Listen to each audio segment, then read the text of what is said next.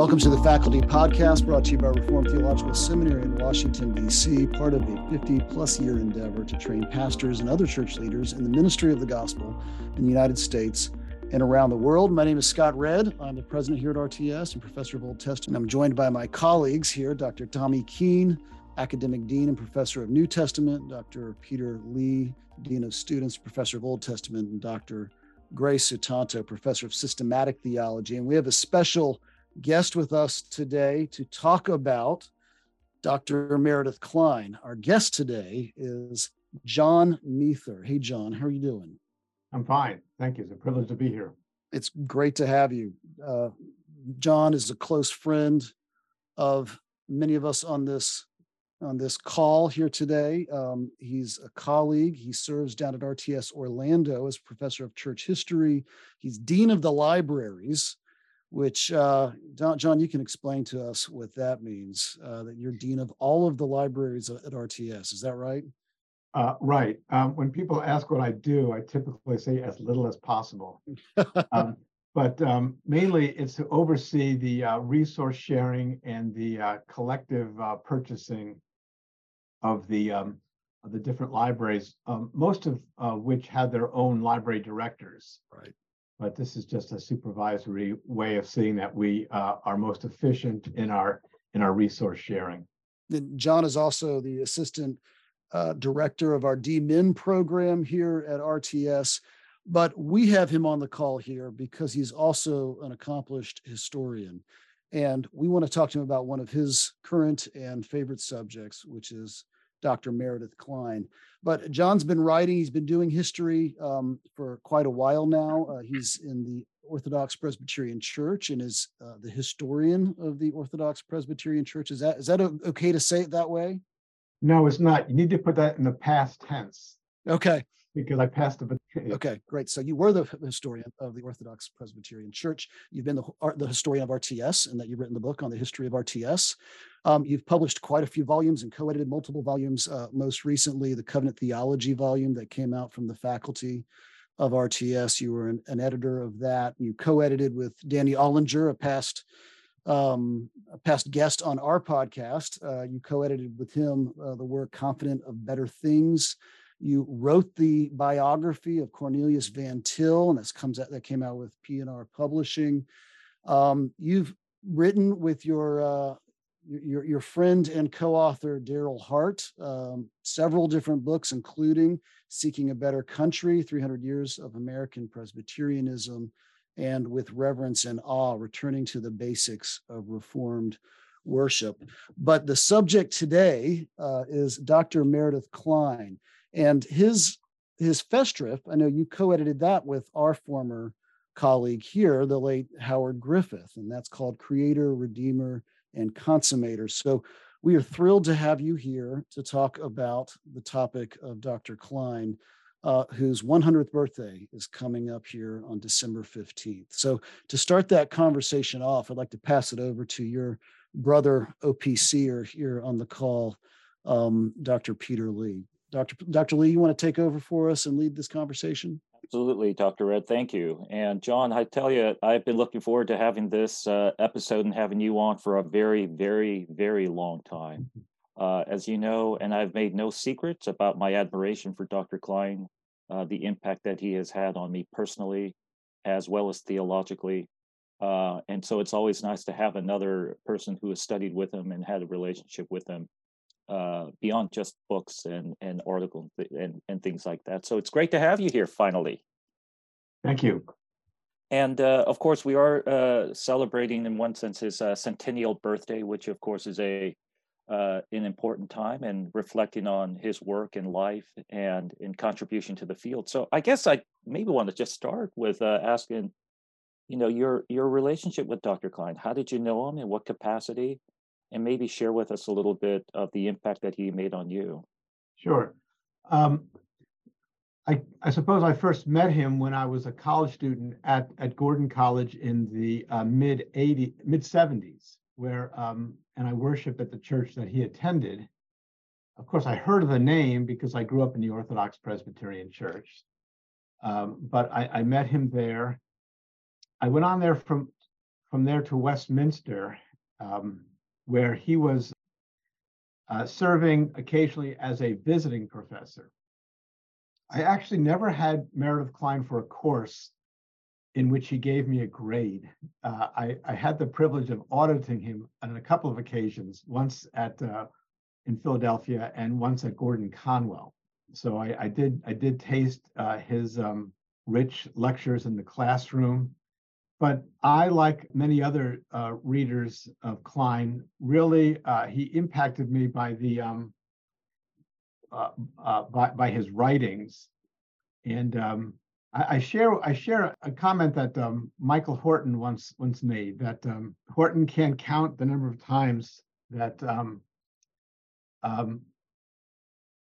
Kline altered his paradigms. He would actually find himself regretting to come to Kline's class because he couldn't take another paradigm shift. It was just overwhelming. But the first thing the thing I remember reading, and there were many of these, but I guess what made the most powerful, a very powerful first impression, was his piece called "Intrusion and the Decalogue." Yeah, and the way in which he underscored the uniqueness of the Israelite theocracy, and used the category of intrusion. Theocratic episodes in redemptive history were marked the intrusion of the end times in time. And so the ark was an intrusion, the Ark of Noah. Right. The nation of Israel as a geopolitical entity under the terms of the Mosaic Covenant was an intrusion. And this just solved a host of nagging issues about Old Testament ethics and the like. And I just found that a very creative way of explaining the biblical data. And anyone who's read Kline on that or other places will know how creative and how helpful that is in sort of sharpening the focus on difficult issues. I agree. In fact, I've often wondered in a lot of the recent discussions of covenant theology on, it's a sort of a limited discussion here on the question of the republication of the works principle in the Mosaic Covenant. I wonder, because Dr. Kline never used the word republication, and I don't think he ever used it in his writings. And I often wondered if perhaps the Repup guys are getting the works principle from the wrong source. It's not coming from the original covenant with Adam. It's actually an intrusion aspect of the eschatological kingdom.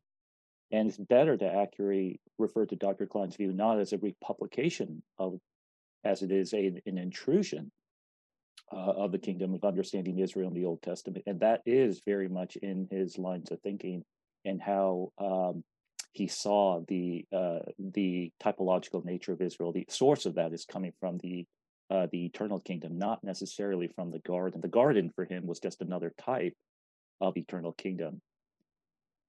That's right. That's right. And he was what strikes me, another thing that really impressed me, Kline fell into controversy with his view of the nature and the character of the creation days with his framework interpretation. And it always struck me as ironic that among the critics of his view, a common claim was that Kline undermined a doctrine of the Sabbath because these aren't literal days. And so without literal days, there's no literal command to observe the Sabbath. Well, what's ironic about that is when you read Kline, you see how fiercely Sabbatarian he is, how sabbatical he is. right. Creating God, the Alpha God is the Omega God. He finishes what he begins. And there is an eschatological Sabbath orientation that's more powerful in Kline than anyone else I've read on these things. I totally agree. In fact, I've been doing these Kline quotes on Tuesdays. Yeah, where which I love, by the way. Well, thank you. But and one of them I remember was how he saw the Lord in his eternal kingdom as a Sabbath rest, how Adam in the garden was working to enter into that Sabbath rest. So you had a sabbatical pattern in the garden. Mhm. And then subsequently after the fall, he actually looked at the history of salvation as just one sequential Sabbath after another, leading to the ultimate Sabbath. It was such a beautiful picture. It just made you want to practice Sabbath and honor Sabbath all the more. And I found that ironic, given the fact that he later in his life, became a non-Sabbatarian. Well, yeah, I think there's some debate about where he ended up on the Sabbath, and he was a practicing Sabbatarian. That is true. And I remember having a conversation with Lee Irons many years ago, where I suggested, and he agreed, that Klein's theology provides, how should I say this, a better Sabbatarian, a better doctrine of the Sabbath than he may allow. In other words, you can make a strong case for Sabbatarian practice today, with the proper redemptive historical adjustments, of course. Right. Based on his theology. Going back to the intrusion idea, the other hints of intrusion in the Old Testament are the prophetic calls, the prophetic visions of the day of the Lord that's coming. This is the ultimate Sabbath. Well, another way of saying day of the Lord is Lord's Day. So the Sabbath itself as a weekly practice is an intrusion also of the end time in time. So you really have all this comes to bear through Klein's thinking, and I think it's it's just a powerful incentive to see the Sabbath in a new way. Absolutely. Again, he's just filled with so many exegetical and biblical theological gems. It's really hard to exhaust everything in one episode. John, you talked about Klein's creativity, and that's the thing that struck me. I remember in my first year at seminary, it was around 2000, and I had heard Klein's name in class, and he had been cited. But I actually think back in those days, my wife was working at the seminary and then moved from one position over to work for you at the library. And I remember chatting with you in the library, and you gave me an article of Klein's. And back in those days, it wasn't easy to find Klein's work because you didn't have an internet where you could find a lot of this stuff. You could find his published works if you could get a hold of them, but like Kingdom Prologue wasn't easy to come by. Correct. And I remember actually a fellow student and I went around and made it our job to copy every periodical article that Klein wrote, and then we put them into a notebook, 3-ring binder. Someone will have to explain that to the kids later, what a 3-ring binder is. But I still got it in my office, and we just poured through it. We committed to reading through it, partly because of what you said. I mean, here's a confessional Old Testament scholar who was deeply innovative and exciting and interesting, and yet was guided by confession. And I think he gives a great model on what that can look like in the life of a scholar, of being anchored in a confessional faith and yet engaging with scripture with innovation and creativity. And really, in some ways, kind of for me, pointed me in the direction of going into Old Testament. He was one of those big influences. And I know I'm not the only one. A lot of people I talk to, a lot of guys my age will say, oh, Meredith Kline really turned me on to this. So speaking of influences, what is Klein's early academic career? What does his early life look like as you're working on this biographical work?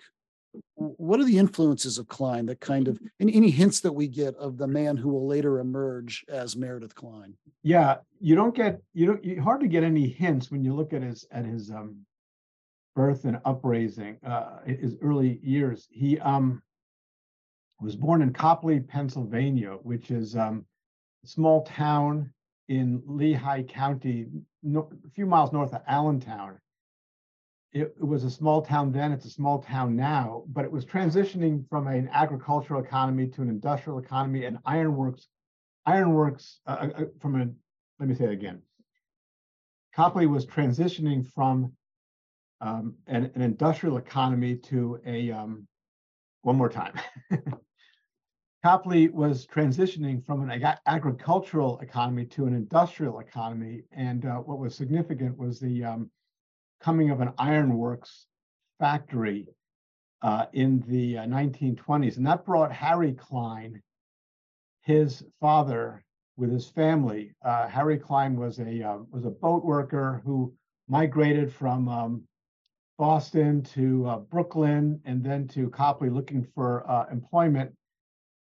And Klein was born there in 1922. At the age of 4, the family moved to Dorchester, a section of Boston, where Harry Klein would work in his family's painting business. One of the interesting annual projects the family did was to give a fresh coat of paint every spring to Fenway Park. And that, by the way, made Klein a lifelong member of Red Sox Nation. Is that right? Oh yeah, yeah. But so his family joins a congregational church in Dorchester, where a very faithful pastor becomes a spiritual influence on him, probably of dispensational leanings. Klein was a brilliant student. He enrolls in Boston Latin nearby, which claims to be the oldest school in North America. It antedates Harvard College by 1 year. It was a place where Samuel Adams, Ben Franklin, John Hancock attended. Wow. He graduates from Boston Latin with offers to go to Penn and Harvard, I think. But feeling called to a pastoral, to ministry, he's urged to attend a small college nearby, also in the Fenway area of Boston, which is Gordon College of Theology and Mission. And he attends there, and upon graduation, he feels called to the ministry, and believe it or not, his intention is to attend Dallas Seminary. And just stop and pause and think about who we'd be if Meredith Klein went to Dallas. Apparently, that decision really disappointed his mother because he would move so far away. So as an accommodation to her, he enrolled instead at Westminster. Now, he had a professor at Gordon College who may have been of some influence here, a fellow named Burton Goddard. You may not know the name, but if you've been to Gordon Conwell ever, you've heard of the name because the library at Gordon Conwell is Goddard Library, a longtime member of the faculty and a graduate of Westminster himself in the very early years. So Klein goes to Westminster. And Westminster in the 1940s, he goes from 44 to 47, was very small, and it was barely hanging on. This was a difficult decade for Westminster. The war years was a factor. The controversies in the OPC over McIntyre and Gordon Clark was affecting student attendance. An upstart gets started on the West Coast in 1947, Fuller Seminary. But to give you an idea, there were Klein's class, he graduated in 47, was the largest class of the decade, had 13 students. They were as small as 3 graduates in 1949, as small as 5 graduates in 1946, very small. This had the effect of, I think, among other things, of giving him the opportunity to get really to know some faculty and work closely with them. The one who he would later say was most influential on him was Cornelius Van Til. And you see that in Klein's militance in a lot of his writings. But 2 other faculty need to be noted. Paul Woolley was a very close professor of church history, was very close to him. And it would take 3 years, but he would make Klein a Presbyterian. But I think at first, the one who was most influential was Ned Stonehouse. Oh, And it was Ned Stonehouse turned him on to study the Book of Revelation, and this would become his DMin his DHM project. I don't say thesis because technically they didn't have a thesis for the DMin, but they had in effect a senior paper, which was something like a THM thesis. And at the age of 25, he composes this, and decades later, Greg Beale and Dick Gaffin, two men who know something about the Book of Revelation, say this is the most brilliant outline of the structure of Revelation they've ever read. So he becomes very convicted of amillennialism very soon, of Calvinism and eventually Presbyterianism through his experience at Westminster. But none of this you really would have predicted if you looked at his childhood.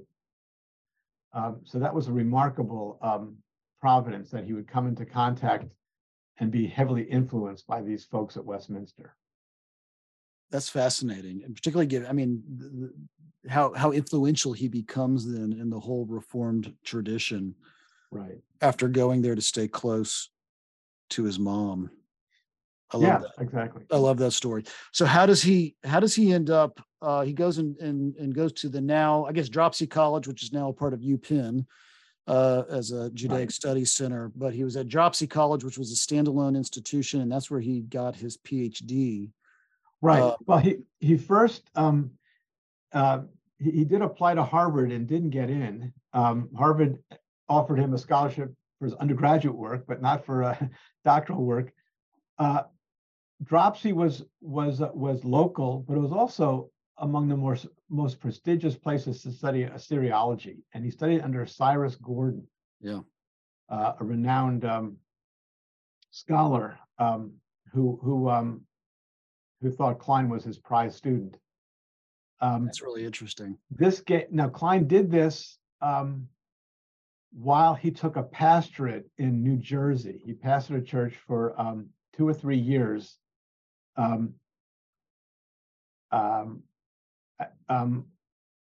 While doing graduate work, doctoral work, and while being appointed a part-time instructor at Westminster. He's also raising a family. 2 boys were born while he was at Westminster. A third came later. So he's a very busy man during all this. It's remarkably productive.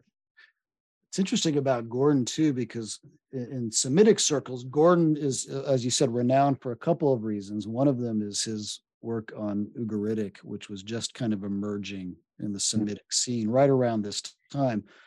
But then also he's a creative scholar who's looking beyond the typical, maybe sort of the typical limits of the discipline, and noticing things like, there's a certain zeitgeist in the Mediterranean, during the time of the judges in Israel that you see showing up elsewhere, and kind of making some interesting observations that are still influential in reference today, but outside of the typical discipline. And I kind of, as I think of Gordon, I think, he is kind of Meredith Klein-like. I can see how Klein is formed there as someone who's a deeply, educated scholar and expert in his field, and yet also is sort of cross-disciplinary too. He's looking beyond just the field for application. Right. Does that ring true to you, Peter? More about that, Scott. It is. I mean, Cyrus Gordon in many ways was, he was cut of a different cloth. He was brilliant, and he talked a lot about kind of ancient Hellenistic influences into the Mesopotamian area, which that's the type of thing that they didn't want to do during his day. They wanted to keep Mesopotamia distinct from Hellenism, distinct from Egyptology. But Cyrus Gordon was not going to do that. He was going to see things as he saw relevant, and do that kind of work, and you do kind of see that kind of spirit in Dr. Klein. He's willing to kind of go in and tread into areas that are that perhaps is a little bit more controversial, He will hold to his guns if he saw something as being um, of scripture, even if it was against the majority. And you could almost see that spirit of Cyrus Gordon kind of continue within his thinking, and at least that's that kind of not independent spirit, but that desire to kind of to discuss things that the rest of the academic community may not be willing to discuss. Mm. I definitely love the revelation aspect of Dr. Klein and the influence of Ned Stonehouse on him, especially in the Book of Revelation, because that really does explain a lot of his thinking. He starts in the old, and those who study with Dr. Klein and have sat through his lectures know that, especially in his Pentateuch class, the reason he can't get past Genesis 1, 2, and 3 is because he starts with a thematic aspect in Genesis 1, let's say like Adam. He takes it as it's developing, and this is standard biblical theology, to take it as it's developing throughout the Old Testament. He sees how it's fulfilled in the New in Christ. He really spends a lot of time in Paul, but he never ends in Paul. He always pushes always to the Book of Revelation, and that sort of is the trajectory of his thinking. It started in the Old. It's not just Old Testament being fulfilled in the New Testament. That's way too simplistic and too broad. It's Old Testament fulfilled in the Gospels, and then how it's fulfilled in Paul, and he always ends up in the Book of Revelation. And that's just one of the things that you really kind of appreciate. It's not the mere Pauline influences on New Testament studies. It's the Book of Revelation influences on New Testament studies or biblical theology as a whole, and now you can understand why he does that, because of the early influences of the Book of Revelation on his thinking as he started developing as a thinker. Yeah, that kind of raises two things that I really appreciated about Klein and about his contribution, and that were influential to me. One is the way that he develops that kind of Old Testament theological language, rather than jumping out of the language of the Old Testament and imposing a kind of new language upon it. He really develops, he takes specific Old Testament words. I still remember that his copious use of hyphens, right? The Holy Spirit glory cloud, kind of taking that and using that to then trace in, using that Old Testament language to then capture some themes, fulfillment ideas in the New Testament. So I really appreciated that kind of instead of letting the New Testament interpret the Old, he kind of switched it up. The Old Testament interprets and sets a trajectory for the new. So it really helped me there. And then two, kind of to Peter's point, this emphasis on a cohesive theology, seeing these themes, seeing these Old Testament concepts and ideas everywhere, not just Paul, but Revelation, Hebrews, that kind of full orbed picture. It almost had some systematic theological character to it, but was really oriented towards exegesis and biblical theology. Right. I want to, if I may piggyback on that. It's an interesting story that Dick Gaffin told me. There was a year, 1965, 66, something like this. There was one year when Gaffin and John Murray overlapped on the faculty. It was Gaffin's first and Murray's last. And about that time, by oath consigned, it would come out a few years later, but an essay in the Westminster Journal, which would become a chapter in By Oath Consigned, came out. And Gaffin tells me he talked to John Murray about this. And I'll never forget Murray's response. Murray's response was, "Beware of architectonic constructions." Beware of architectonic constructions. Now, Dick said to me, I always thought it was ironic that a systematic theologian was worried about biblical theologian going that direction. I think probably use some architectonic, parameters there. Yeah. I like that's John Murray, who's known for architectonic constructions. Right. Today we would welcome biblical scholars being more architectonic. Right. But I think this is indicative of the struggle people have with Klein. I think he was often too systematic for the biblical theologians, and too biblical for the systematic theologians. But he was, as his son Meredith M. Klein would put it, Klein was he had this mind of an architect. He wanted to see the big pictures, and then he wanted to bring all the details in coherence with that. He never lost the forest for the trees, or vice versa. He saw the big picture and the details, and he was relentless in seeing these things connected. And this is where I think people struggled. I've heard it said that Klein is guilty of over exegeting passages. Well, one person's over exegeting is another one's attention to all the details and spelling them out in greater clarity. And I think that's what Klein does in such a breathtaking way. How much of that do you think, John, is the influence of Van Til as well? Because I think listeners will recognize that Van Til was, of course, an apologist, but one of the ways in which Van Til became influential is because he was so interested in system building and trying to make everything as consistent as possible. And so one of the ways in which Van Til would treat his opponents would be to say they're inconsistent in this way, right? Or they didn't take this thought far enough or something like that. So you also mentioned, of course, that Van Til was a main influence for Klein. Can you talk about that influence? Is this one of the ways in which he was influential for Klein? Yeah, I think certainly that does come from Van Til. I think Klein does see that and appreciates that. The two of them were remarkably close. Van Til was deeply disappointed when Klein left in 1965 to go to Gordon Divinity School, which became Gordon Conwell. We want to talk about that if we have a few minutes later.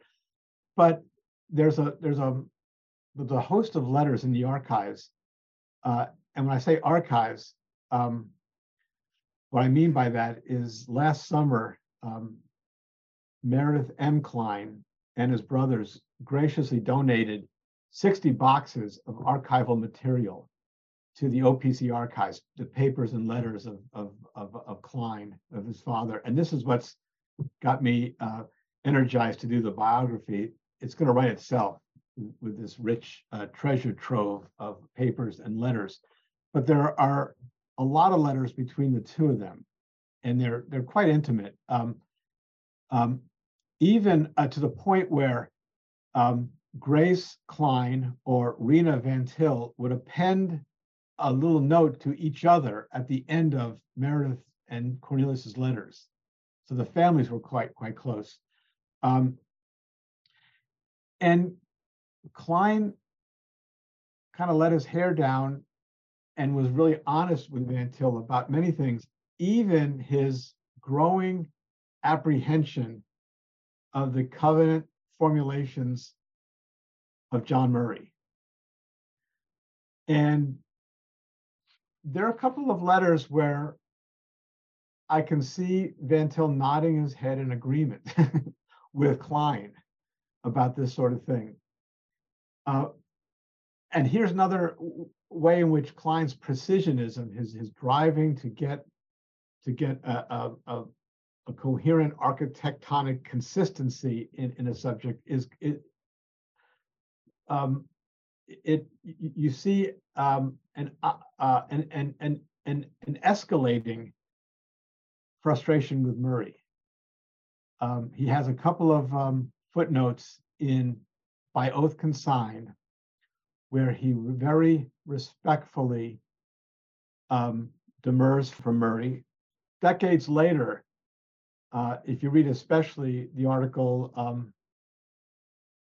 Law Until Gospel, I think it's called, he's pretty explicit about Murray has unleashed a revisionist movement on covenant theology that is bearing dangerous consequences. And dangerous consequences for him was code for Norman Shepherd. and theonomy. Um, I was going to ask that because that's going on in the background of that is the later background, right? As you have the Norm Right. Shepherd right. issue at Westminster. And when you go to Van Til, the theonomists claim Van Til. Shepherd claimed Van Til as a supporter. Van Til, very, very late in life, when he wasn't fully on top of the nature of the controversy, said some things in defense of Shepherd. But when you read the letters of Klein, you sense that Van Til, leaning on his own appreciation of Gerhardus Voss, was seeing the redemptive historical distinctions that Klein was bringing out that prompted him to take issue with Murray and Shepherd and theonomy. And the topic, for those who aren't familiar with the Norman Shepherd issue, and in a way, an extension, the John Murray versus Klein issue. They're different issues, but they have implications, right? They have overlapping implications. But for Shepherd, particularly, the question is, what's the role of works or merit in salvation properly, vis-a-vis faith, and particularly in the area of justification. So, and Klein, of course, holding to a very strong faith alone conception of justification versus Norm Shepherd, who, at least perhaps in class or elsewhere, this is where, of course, the debate is, is introducing faith and works as an idea, sort of undergirding justification. This is a very simplistic explanation of it. Right. And I want to make clear that Klein would see differences between Murray and Shepherd. Right. Murray rejected the idea of the covenant of works, that language. But he basically had a bicovenantal structure. He called it the Adamic administration. But he'd actually, in some of his writings, eschew any notion of covenant going on with Adam, with what we call the covenant of works. But Klein, while Klein would not accuse Murray of holding the views that Shepherd would eventually articulate, he did say that Murray was sort of the gateway for Right. Shepherd, Right. To get there. Yeah, the fear he had was not just Murray per se, but someone like Daniel Fuller, whose Exactly. theology it sounded like Murray, and if you weren't careful with your distinctions and definitions, you could easily see how Daniel Fuller's covenant theology and John Murray's covenant theology could sound the same. And Daniel Fuller did believe that Adam was in a covenant relationship pre-fall, and that covenant was a covenant of grace. Right. And that's where Dr. Klein said, this is now orthodoxy is at stake, the gospel's at stake. You can't do that. And so John Murray, again, he never said that. You're totally right, John. And I think that's an important distinction to remember, that John Murray taught that the Lord's relations with Adam was not a covenant, but it was still a works arrangement, works principle, Right. that type of idea. So he never held to the idea that Adam was that the Lord worked with Adam in a grace principle. And there's where the similarity, they sound similar, but the distinction there for him was important. But as soon as you start talking about grace pre-fall, and Dr. Klein had a very particular way he defined grace, but as soon as you start talking about grace pre-fall, you have now undermined the gospel. And he was very zealous about this. Grace being defined as unmerited favor, right? Demerited favor, I think, is the way Dr. Klein would define But, it. He would define grace as you have received the covenant blessings in spite of your forfeiture of it. You deserve wrath, but you get kingdom blessings nonetheless. Yeah. And to put it simply, if you mix works and grace in the Adamic covenant, you're going to mix it in the new covenant with Christ, right? That's Right. the problem. If whatever you say about the first Adam, you have to say about Christ as the second Adam, And if Right. you have Christ in a grace arrangement, you have no grounds now for justification. There is no there is no alien righteousness that he merited that can be imputed now. And so and that's why he stood so staunchly on this point.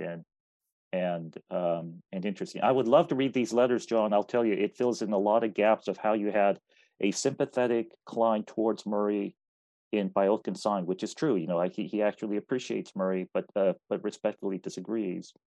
To Right. later Klein, where he's a little bit more aggressive, and to see that development, what happened. Well, is that That- probably Norm Shepard? I mean, that he sees Norm Well, Shepard as an It's Norm activation of Shepard, this problem. and it's also a theonomy. The it's he called it the tragedy of Chalcedon, as Rushdoony called his operation.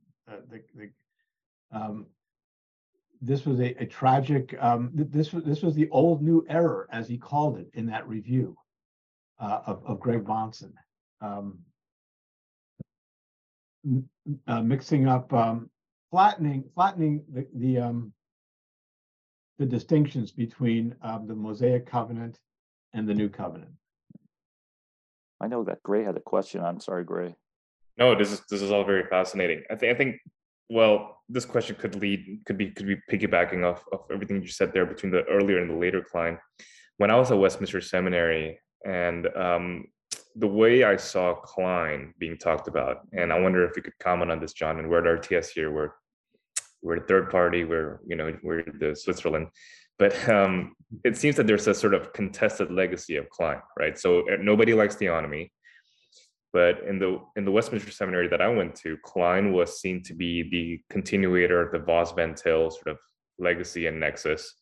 And then they were saying, therefore, that at Westminster, California, in advocating this Kleinianism toward a radical two-kingdom theology, the way that they would have talked about it, is actually a deviation from Klein's truer essence, if that makes sense. And I wonder if you could comment on this sort of contested legacy, because I see Klein in both of those things, if that makes sense. And I don't necessarily see them as necessarily in opposition to one another, Right. the Vos Van Til Right. thing and the two kingdom thing, but defining two kingdom in a particular way anyway. So I wonder what you think about that. Yeah, I think you're seeing Klein's, you're seeing manifestations of what can be called an earlier Klein and a later Klein. It's, I think, and I want to research this more carefully before I commit this to print, but I think that it's anachronistic to call Klein an advocate of two kingdom. I don't see him using that language. I think that comes after his passing. You get publication on this. David Van Drunen, Michael Horton, Darrell Hart kind of developed these ideas. I do think he's the architect of that. And I think that's because of his late in life controversies he's involved in. But you find the seeds of it early on in his writings. He develops these more fully, and this is his relentless insistence on taking these ideas to their logical conclusion. So I don't see a contradiction between what people like to call an earlier Klein and a later Klein. I see it a change in emphasis. The way I put it, when I was a student at Westminster, Philadelphia, he was saying the Mosaic covenant is an administration of the covenant of grace with a typological works principle embedded in it. In Escondido, he does start to use, I think he starts to use the language of republication. It's a republication of the covenant of works. Those two, I think it's a change in emphasis, but not a change in position so much. So you're getting in Philadelphia and in Westminster articulations of these two different eras. But they're ultimately, I think they can be reconciled. if that's helpful. Yeah, it definitely was. Go ahead, Peter. Oh, I was going to ask a different kind of question, but I don't know if Well, anyone. Let me, before you do, I think mapping onto that, there's an interesting progression that I've noticed in Klein that I really appreciate. So this is now getting away kind of like what does he represent in the Reformed tradition, but just in his academic interest, you see him beginning early coming out of dropsy with a very Semitic text, text in history kind of focus. His first huge splash into his discipline is the Treaty of the Great King, which is very much classic 20th century biblical theology, right? He's taking these suzerain vassal treaties. He's recognizing pretty early on too. If you look at all the guys who are noticing suzerain vassal treaties and their import for theology, like Mendenhall and Hillers and Balzer and others, Klein's one of the early guys who notices like this is Deuteronomy, right? And he organizes Deuteronomy that way, and I think his work is still extremely valuable there. But there's this movement now. He takes that. He starts off as kind of a text and language guy. He sort of moves and moves into some canonical space. He deals with canonical structure of the Bible. He talks about canon and its value for interpretation, and then sort of continues on in that trajectory into areas that are kind of more traditionally systematic theology, like justification, right? And what's grace and the definition of grace. And I appreciate that about him, that his career shows that arc of being solidly rooted in the discipline of just Old Testament studies, and yet taking that application and sort of seeing where it, serving the church in a way by taking that education and going into some new areas that maybe aren't obvious for the Old Testament scholar.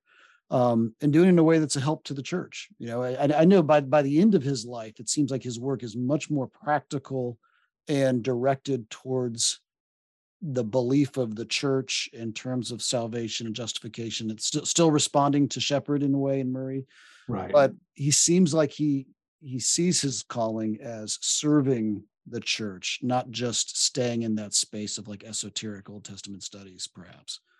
Yeah. A couple of things there. I do think that there's a sense in which he sort of made his arguments in Treaty of the Great King and the structure of biblical authority, and sort of set his piece there, and then pursued kind of Vossian themes later. One factor that strikes me that may have sort of pushed him in that direction was coming to Gordon Conwell. He anticipated a larger platform, and he got one. He got his students now were more broadly evangelical students, and he really saw a calling there to make the Bible, the Old Testament, clearer to these students who had sort of naive dispensational assumptions coming into the text. And I can't tell you how many Gordon Conwell grads I've met who have said to the words to this effect, Klein taught me how to read the Bible. Yeah. So I think when you look at his magnum opus, which took decades to write, Kingdom Prologue, these are all this Pentateuch class he taught over and over and over again. And I think he felt, especially in the context of Gordon Conwell, the burden of taking this on and making this his priority, his research and teaching priority. No, that's fascinating. He still had a real love for Westminster. He never left Westminster in a sense. Rick Linz, his longtime colleague at Gordon Conwell, I had lunch with him last summer, and he joked that he said that David Wells and Rick Linz would joke that Klein never cared what was happening at faculty meetings in South Hamilton. He wanted to know what was being said at faculty meetings at Westminster. He should add to that. He taught at RTS for a period of time too, right? He did. We need to throw that in. That's right. He taught 2 years at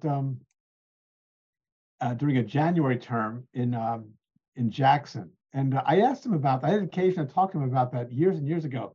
He loved those years. This is just before he started to do the Escondido spring semesters.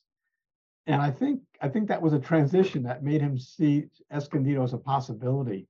Well, had he stayed there and not gone to Escondido, then his influence at Westminster West, or Westminster Seminary, California, excuse me, he cast such a large shadow and influenced generations of people, myself being one of them. And so, kind of wonder how that all would have played out had he stayed there at Jackson. Right. It's possible he would have tried to do all three. I don't know. Gordon Conwell and Jackson and Westminster. But I would also say beyond his influence in Escondido, I think ultimately that became the most effective platform that Klein had. Oh, is that right? Interesting. Because I think his best writing was, and I would also argue his best students were in those Escondido years. And so I think the whole church stood to gain from the 2 decades he spent at Escondido. They were remarkably productive years for him. Yeah, that is interesting. I mean, he did, all the Zechariah essays, I think, during those years. Right. His what became essentially his last work on God, Heaven, Armageddon, I think was kind of, in fact, when I read that, you could hear his class lectures during those days in that book. In fact, the appendix essay, I think, on Armageddon, the end of the millennium, I think, where he argues that Armageddon is not the Giddo, it's Har Moed, which was a game changer for me in terms of how he understood that. I think came during those years as well. So that is interesting. I do have one last question, guys. If we want to try to bring this to a close, I guess. Hey, John. I mean, I can keep talking about Dr. Klein forever, and I'm particularly interested in the specifics of his life, which is something that I've not ever had a real good chance of understanding outside of just personal, private conversations I had with him as a student way back when. But I was so dumb in those days; I didn't know exactly what to talk to him about. But I guess if we want to bring this to a close for today, I guess I'd be curious. Here we are now in the 21st century. We now live several years now after his passing, 100 years of his life and a work and contribution that he has made to the field. I guess I'm curious what you see. What is the largest impact that he has made within the field of study, and perhaps some of the relevance of Dr. Klein, given some of the things that we see going on today? Peter, it's interesting. By way of answering your question, let me just start with an observation. Klein died 20 years after Van Til died.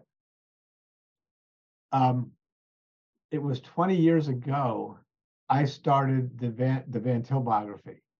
So I'm now working on Klein at the same point after his death that I started working on Van Til. So the parallels in my experience are really interesting. Yeah. I think there's a case where, when an influential figure passes, there's often a time when the church wants to move on and he falls into some relative neglect. And then there's a moment of kind of reappropriation of him. And I think there's something happening that happened to an extent with Van Til.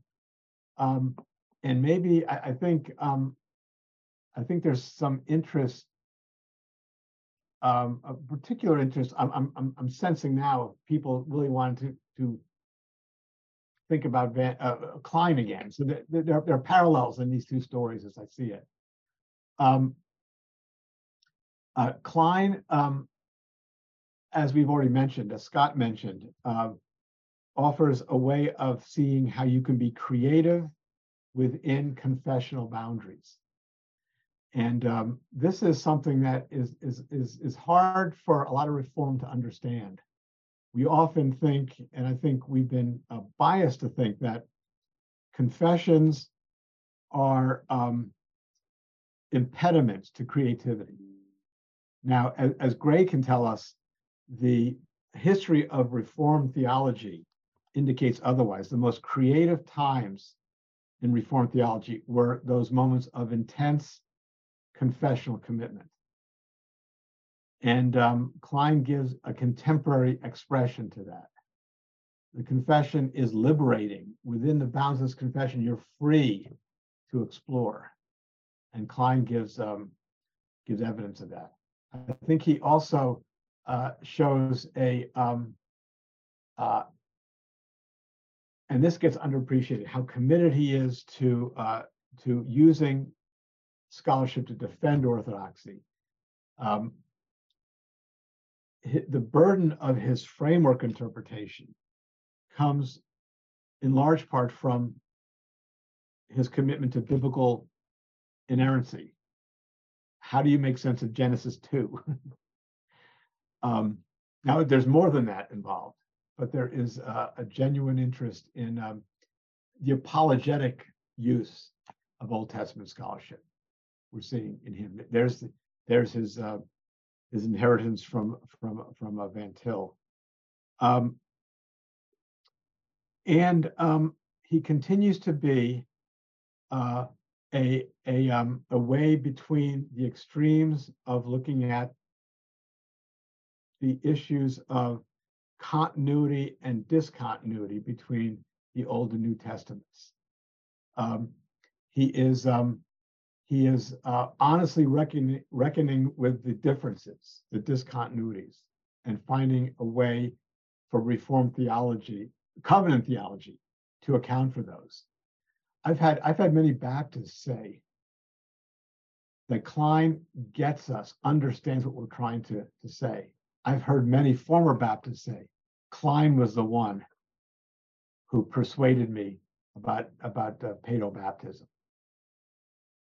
So he continues to be a valuable resource for those difficult questions of continuity and discontinuity between the Old and New Testaments. That's absolutely true. We have had students here who have Reformed Baptist students who have actually said the same thing. It was his views on the sacraments that eventually persuaded them to embrace paedobaptism, and so absolutely true. Mm-hmm. There's so much more to talk about. Klein the churchman, Klein the continuance of the traditions of Gerhardus Voss, and right. So much more. I wish we could do that, but time won't allow it now. But I guess this is all the reason why everyone really needs to get a copy of your biography on Dr. Klein. I definitely want my own autographed copy, John, by the way, when that all comes out. And it'll take a few years. Well, don't. I mean, come on, man. You know, this, and when that comes out, we definitely will hopefully renew another moment of resurgence of interest in Dr. Klein. As he has, as there, you know, he was sort of a bright shining light for a moment that influenced a significant amount of Old Testament students, and the impact that they are making now as they are carrying forward his teaching.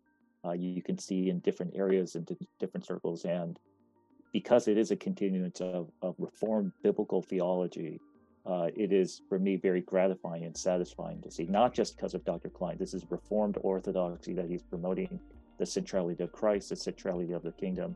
And that's what I've always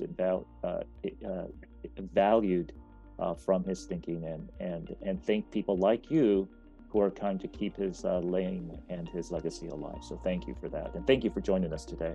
Sure. And thank you for your Klein quotes every Tuesday. Well, it's a labor of love, but hey, someone's got to do it. All righty, folks. Thank you, everyone, for joining us today. Thanks again to our dear friend, John Meether. We look forward to having him again. Again, look forward to his writings that are currently out there, as well as his upcoming biography on Dr. Meredith Klein. Until we can meet again, take care. Thank you. Thank you all.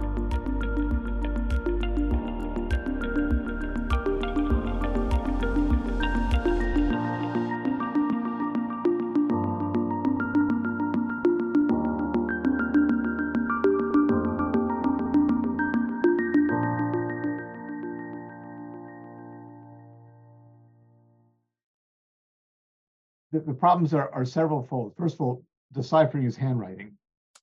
Yeah. And then, of course, you don't know if he actually wrote what he drafted to his correspondent. And you also don't know if he actually sent the letter or just vented by writing a draft. So those are some reasons why you have to treat his correspondence with some caution.